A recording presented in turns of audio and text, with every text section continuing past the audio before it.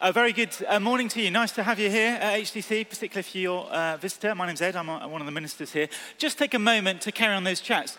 This great Barbie film, maybe you've not heard of it, in case which planet have you been on, but just turn to your neighbour. Have you seen it? Would you watch it? Why would you definitely not go and watch it? If you did watch it, just turn to your neighbour. What do you think? Just turn to your neighbour. Great, well done. Well, gosh, vibrant chats, you must have loved it. Mixed reviews I'm hearing. Some, no way would I see it. Someone else just said, I loved it. Someone else, it was okay. I wonder where you sat on the spectrum. I went to see it Monday night. I don't know why you're laughing at that way.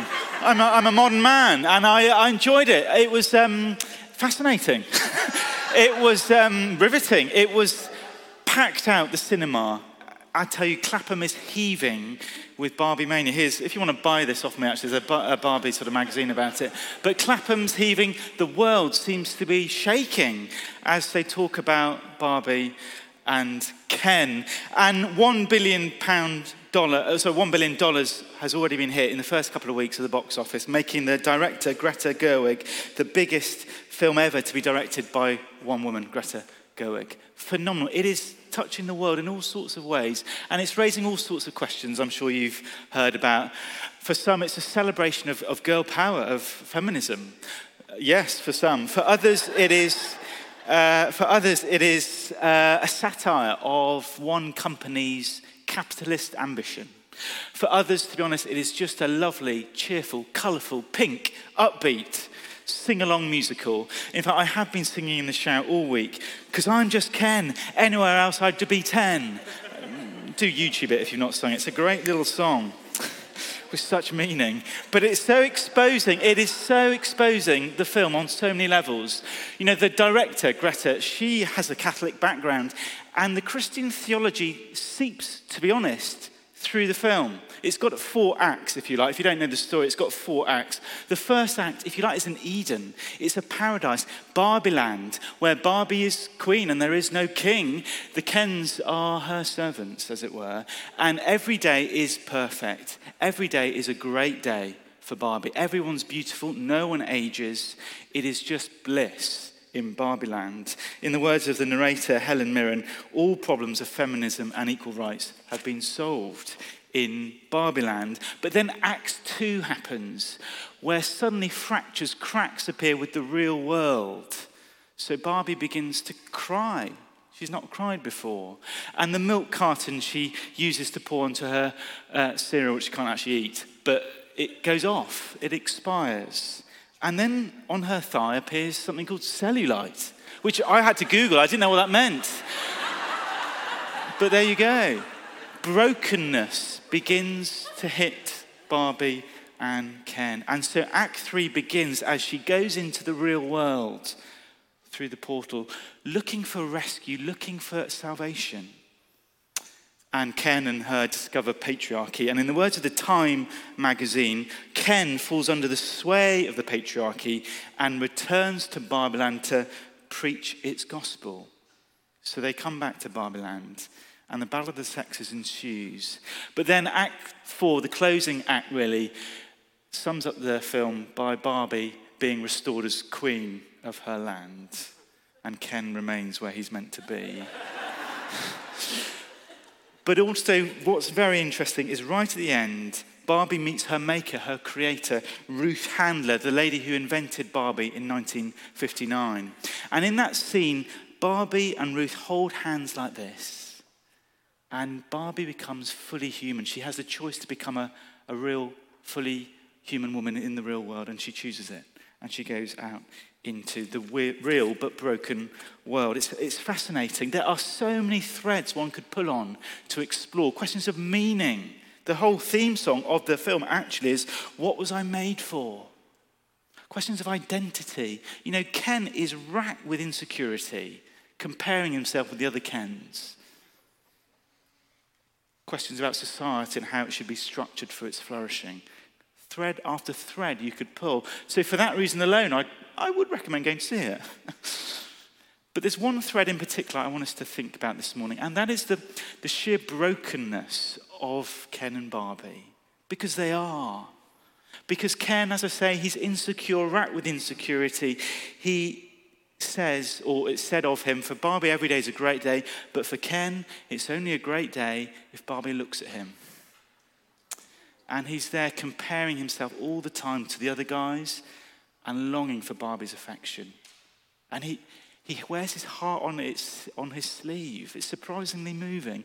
But then Barbie herself, the central character, is herself very broken. Because in Act 2, as I say, with the tears, they start falling. And her feet are like this naturally, but with the fall, they go flat.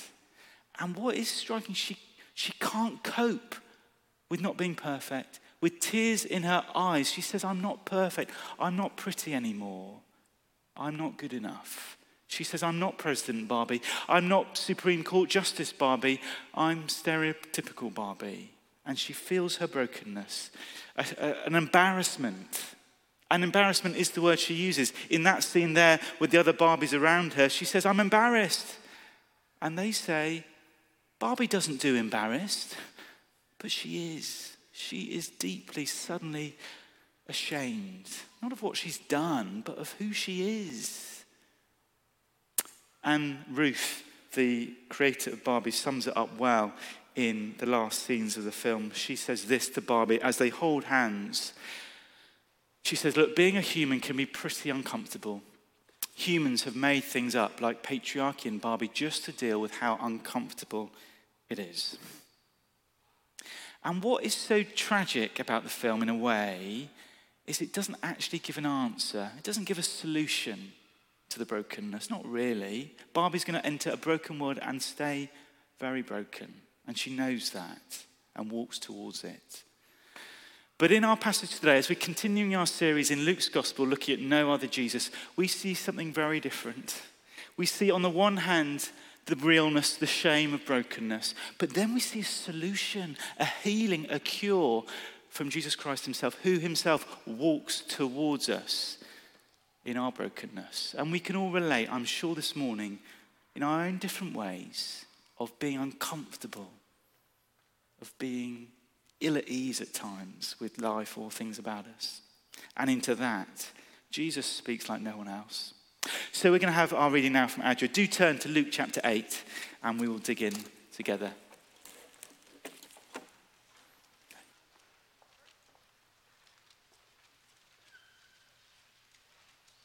It's on page 1043 in the Bible. Now, when Jesus returned, a crowd welcomed him, for they were all expecting him. Then a man named Jairus, a synagogue leader, came and fell at Jesus' feet, pleading with him to come to his house, because his only daughter, a girl of about 12, was dying. As Jesus was on his way, the crowds almost crushed him. A woman was there who had been subject to bleeding for 12 years. But no one could heal her. She came up behind him and touched the edge of his cloak, and immediately her bleeding stopped. Who touched me? Jesus asked.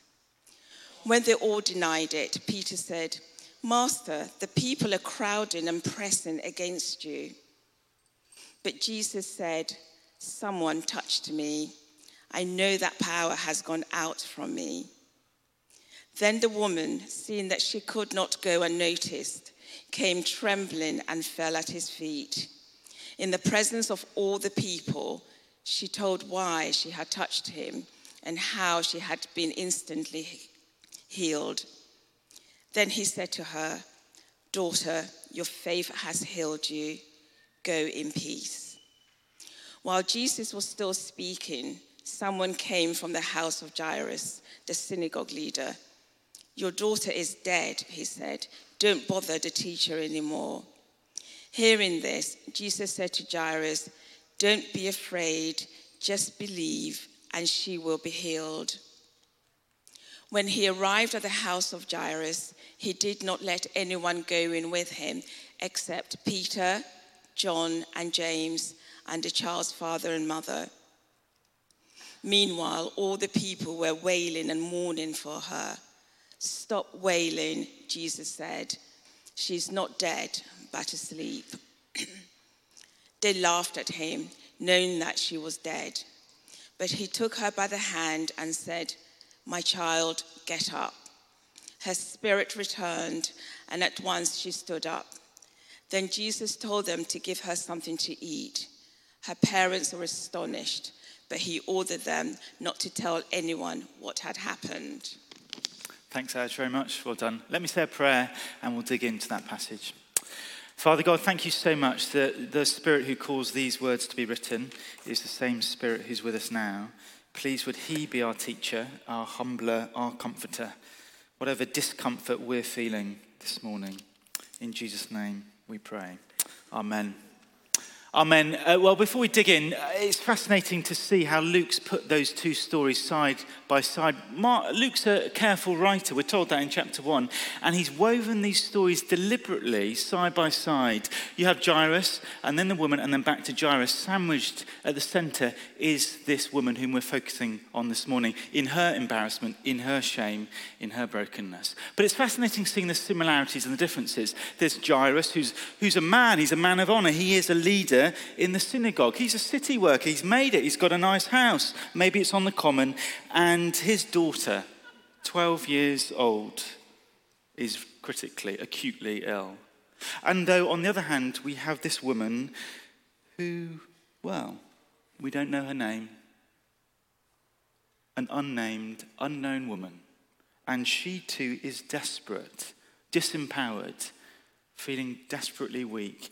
12 years too, not 12 years age, but 12 years of bleeding. She's known all this time. And they are very different lifestyles, Ken and Barbie, very different. And yet, it's fascinating to see how Jesus relates to them. Because by the standards of the day, first century Greco-Roman world, in that dominant patriarchal world, Jesus would always, you'd have thought, any man would make straight for the other men to talk to. You wouldn't talk to a woman, you wouldn't hang out with them, you certainly wouldn't let them come close and touch you like that in public. But what does Jesus do? He keeps this guy, this man of honor, this patriarch, waiting for the sake of this woman. He turns upside down and inside out the standards of his day and continues to today. It's not so much Bible and kingdom that he's interested in, but a kingdom that is very different altogether. Men and women made equal, unique in God's image, to be treated with dignity and respect and honor, whichever you might be. That's what Jesus introduced, which revolutionized culture in the first century and beyond. Fascinating to read the cultural history of those centuries. And it's all because of how Jesus came not to dominate, but to serve. But the two things I want us to focus on is this. The first is the shame of brokenness. The shame of brokenness. And you can imagine the scene there in verse 40 with the crowds pressing in, Jairus having a chat with Jesus. But then verse 42 comes this woman who is trying to weave in with the crowd. You can imagine the scene, can't you? If Greta was filming this, there'd be a big photo from above the camera, but then the camera comes along the ground, follows the ground, and follows this pair of feet through the crowds, weaving. And it's a woman's pair of feet. And they keep winding, crushing between the crowds. And then there's a trip and a slip and a crushing and a standing up again. And as the camera follows those feet, it pauses on the footprint. And there, in the footprint, in the sand, are other marks too. Deep red marks. Blood that has been dripping and dropping from this lady, well, for 12 years. Not just days, not just weeks, but years. Theologian Elaine Storkey suggests that could be a hemorrhage from her uterus. And this is how she goes on in her book, called Women in a Patriarchal World. She writes, this woman would have known enormous discomfort and dragging pain, along with that awful draining of energy, which any woman with long-term period problems knows only too well. And now she had few financial assets, having spent all that she had in trying to find a cure. We've seen that in verse 43. No one could heal her. So physically, she is incapacitated, emotionally painful. Medically, it's looking impossible. Financially impoverished. But on top of all that, socially isolated. Because as a Jewish woman in the first century, Palestine, she, like the others, would have known that the Old Testament laws of Leviticus 15 say that if you're a man with bodily emissions or if you're a woman bleeding like this, then by the standards of the day, you're deemed to be unclean. A picture, if you like, of the gulf between us and God. And that was there in Leviticus 15, saying you would be unclean. And anything you touched, anyone you touched, would also be unclean until the rest of that day. And so this woman, she has to stay at home. She can't go anywhere. There's not a hug she's felt for years. Maybe her own family have disowned her. Her dad, you're not my daughter anymore. Socially cut off. Can't work. Can't do anything. Isolated. The shame, the loneliness she must have felt. You remember the COVID days of social distancing if you had COVID, 2 meters apart, masks, self-isolating, and that lockdown we had, 12 weeks, lockdown. Well, here we have 12 years of social lockdown. Imagine looking around the room again and again, the shame, barely looking probably in the mirror. Such was her discomfort in her own skin, longing for escape, for rescue. But not just social lockdown, spiritual lockdown too. Because isolated at home, well, that means the synagogue is barred. The temple is banned. The way to God it would have felt himself barricaded. Utterly spiritually isolated and alone. The shame of that. Her whole sense of her value, her identity, her worth shrunken, tiny, a shell of who she should be as someone made in God's image. And just like Barbie said, I'm embarrassed, I'm not pretty, I'm not perfect anymore. Well, so too, and far more, this woman would have been able to say that too. And that was that heart cry deep within that I don't belong. I don't want to be known, and I can't be seen, and I shouldn't be seen. That is the power of shame. It's like a dark cloud that just hovers and hovers and hovers, that the sun just can't get through. It's like a dark cloak that just hugs you, and you can't tear it off. That's the power, the loneliness of shame that was true then, was true in Barbie, and can obviously still be true today. That sense in which I just don't feel good enough. I don't make the grade. I'm so mediocre. And we all know that feeling to some degree. Perhaps it's a trivial example, perhaps. I still remember that feeling. I was 12, 13, a year 8 cricket game where I was summoned to play. They were utterly desperate. And I was called up to play, and I had to bowl. And, oh man, it was absolute disaster. My first ball like that, I did, just like that. Is that right? Where's our sports minister, Jacob? That's how you bowl. Anyway, the first ball, it landed it went 3 meters over the wicket the other end. It was literally flying. Don't laugh. But honestly, that's just how they were, my schoolmates. But then the second ball, you think that was bad, was even worse. I thought, okay, I'll do a smaller run-up this time. So I did a run-up, and the ball landed literally a meter from my feet. And it rolled. And honestly, it was like a snail. It felt like an eternity. And I tell you, just how you're laughing cruelly now, that is how my mates are. And I just wanted the ground to swallow me up. I was embarrassed. And that's a silly example. I think I'm over it now, but thankfully there isn't an HCC hub cricket. But in different ways, that feeling we can all relate to, however old we might be. I think of an 8-year-old, a friend was telling me about his 8-year-old daughter who in gymnastics just can't do the splits, and she's being told to practice, but she can't do it, and she just she feels inadequate and inferior and imperfect. And so she's given up. She won't do it now. She feels only two to the number one. Or all sorts of things. I think of a guy I met the other day who's telling me in his middle age, he looks in the mirror, and I asked him how he feels when he looks in the mirror. He said, ugly.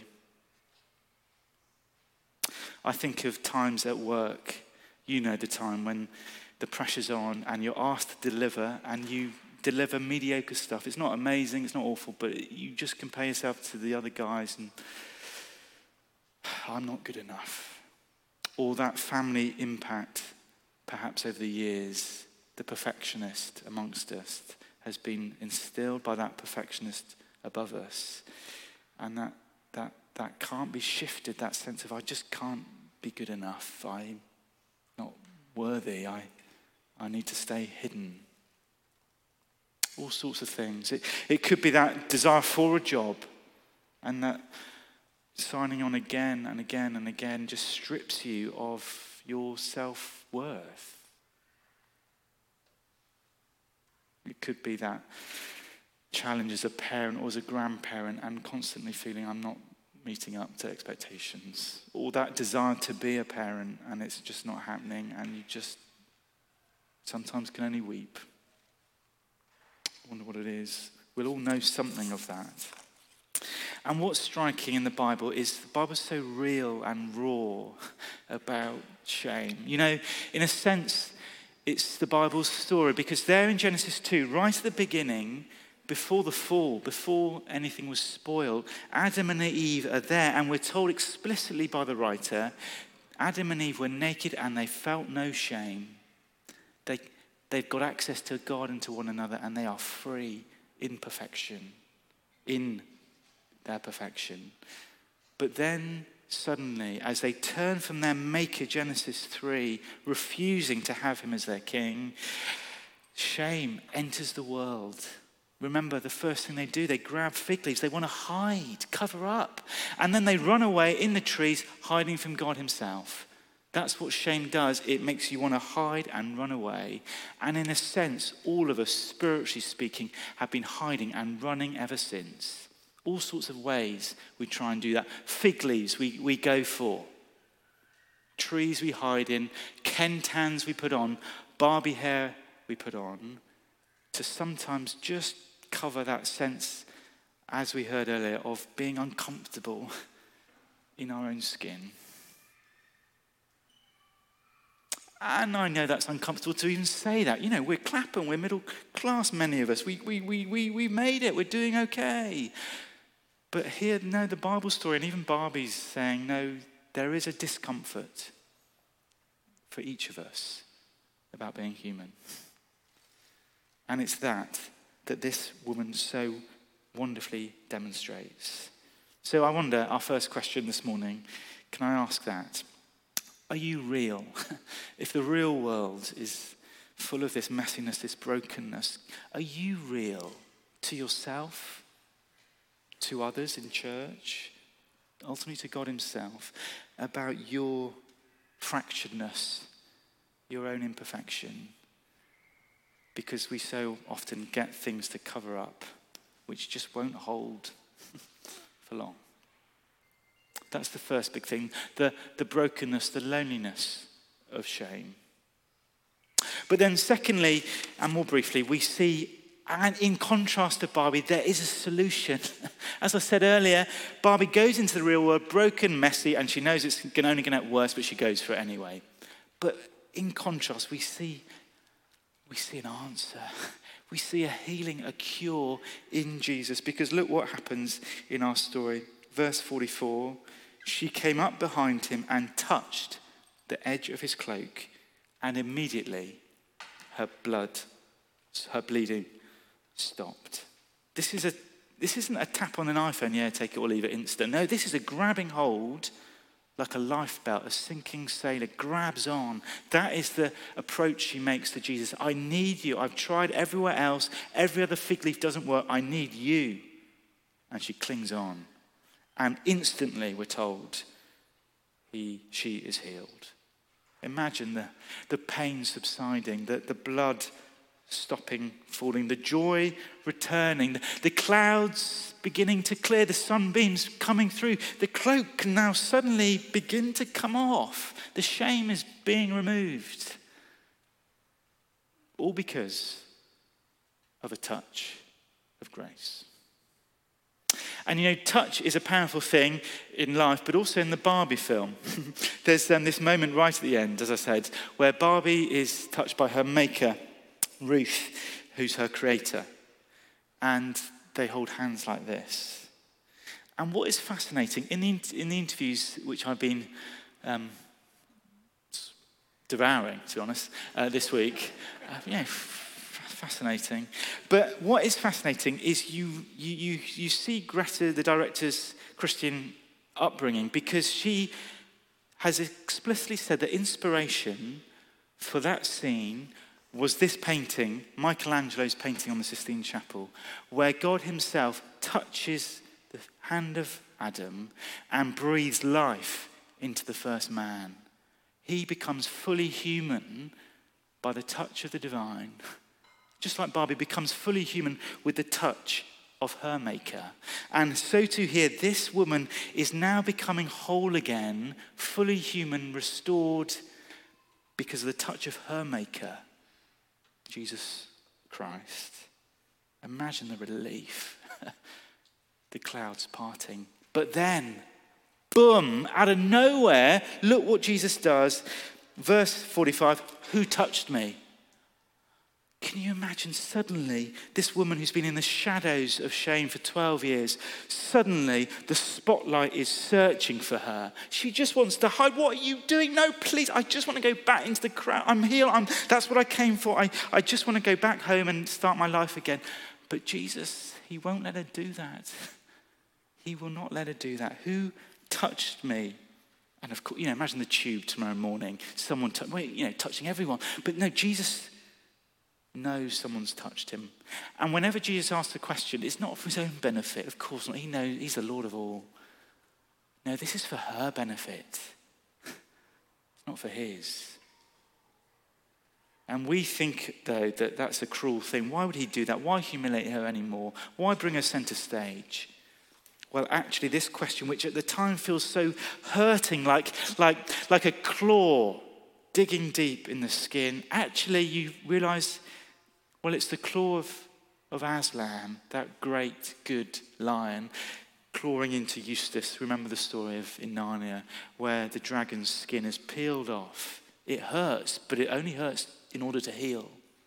And here, he's asking the question to heal her, to bring her out of the shadow of shame into the very warmth of the light of his love.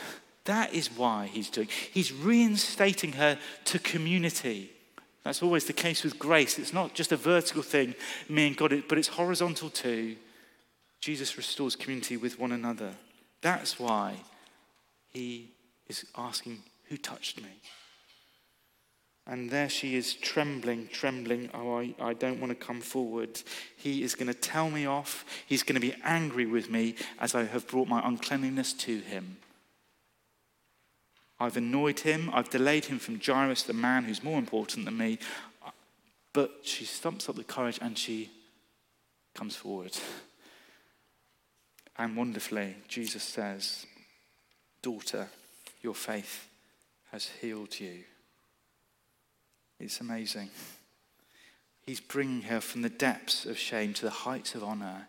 In that question, he is personally taking off that cloak of shame and with great pride and joy and delight, clothing her with cleanliness, delighted that she's come forward. He's not embarrassed. He's not ashamed to be associated with her. And that is the gospel, isn't it? Because by the Leviticus standards, that was the direction of travel. If I was unclean and he was clean, if I go this way, well, you become unclean. But here in the story, it's the other way around. Here's the unclean, here's the clean, and the clean coming in contact with the unclean, it becomes clean. But that means, obviously, Jesus himself ultimately becomes unclean for us. See, that cloak that she clung on to, sooner or later would be a cloak that was torn on a cross. That blood that she had shed for years pales into insignificance with the blood that he would shed for her and for you and for me. That is the willingness of Jesus for you and me to go deep, deep down into the depths of shame, to bring us up to the heights of his grace. That is love like no other. And that means the thing we are most ashamed of, that hidden corner you don't want anyone to know about, there, Jesus Christ goes and looks for to bring his healing. This is how one author, Rebecca McCaughlin, puts it. What we work hardest to hide is not repulsive to our Saviour. Any shame we may feel must melt away at Jesus' words. That thing about that woman of which she was most uncomfortable, Jesus, in his grace, is perfectly comfortable to come near and bring his touching, healing hands. Isn't that amazing?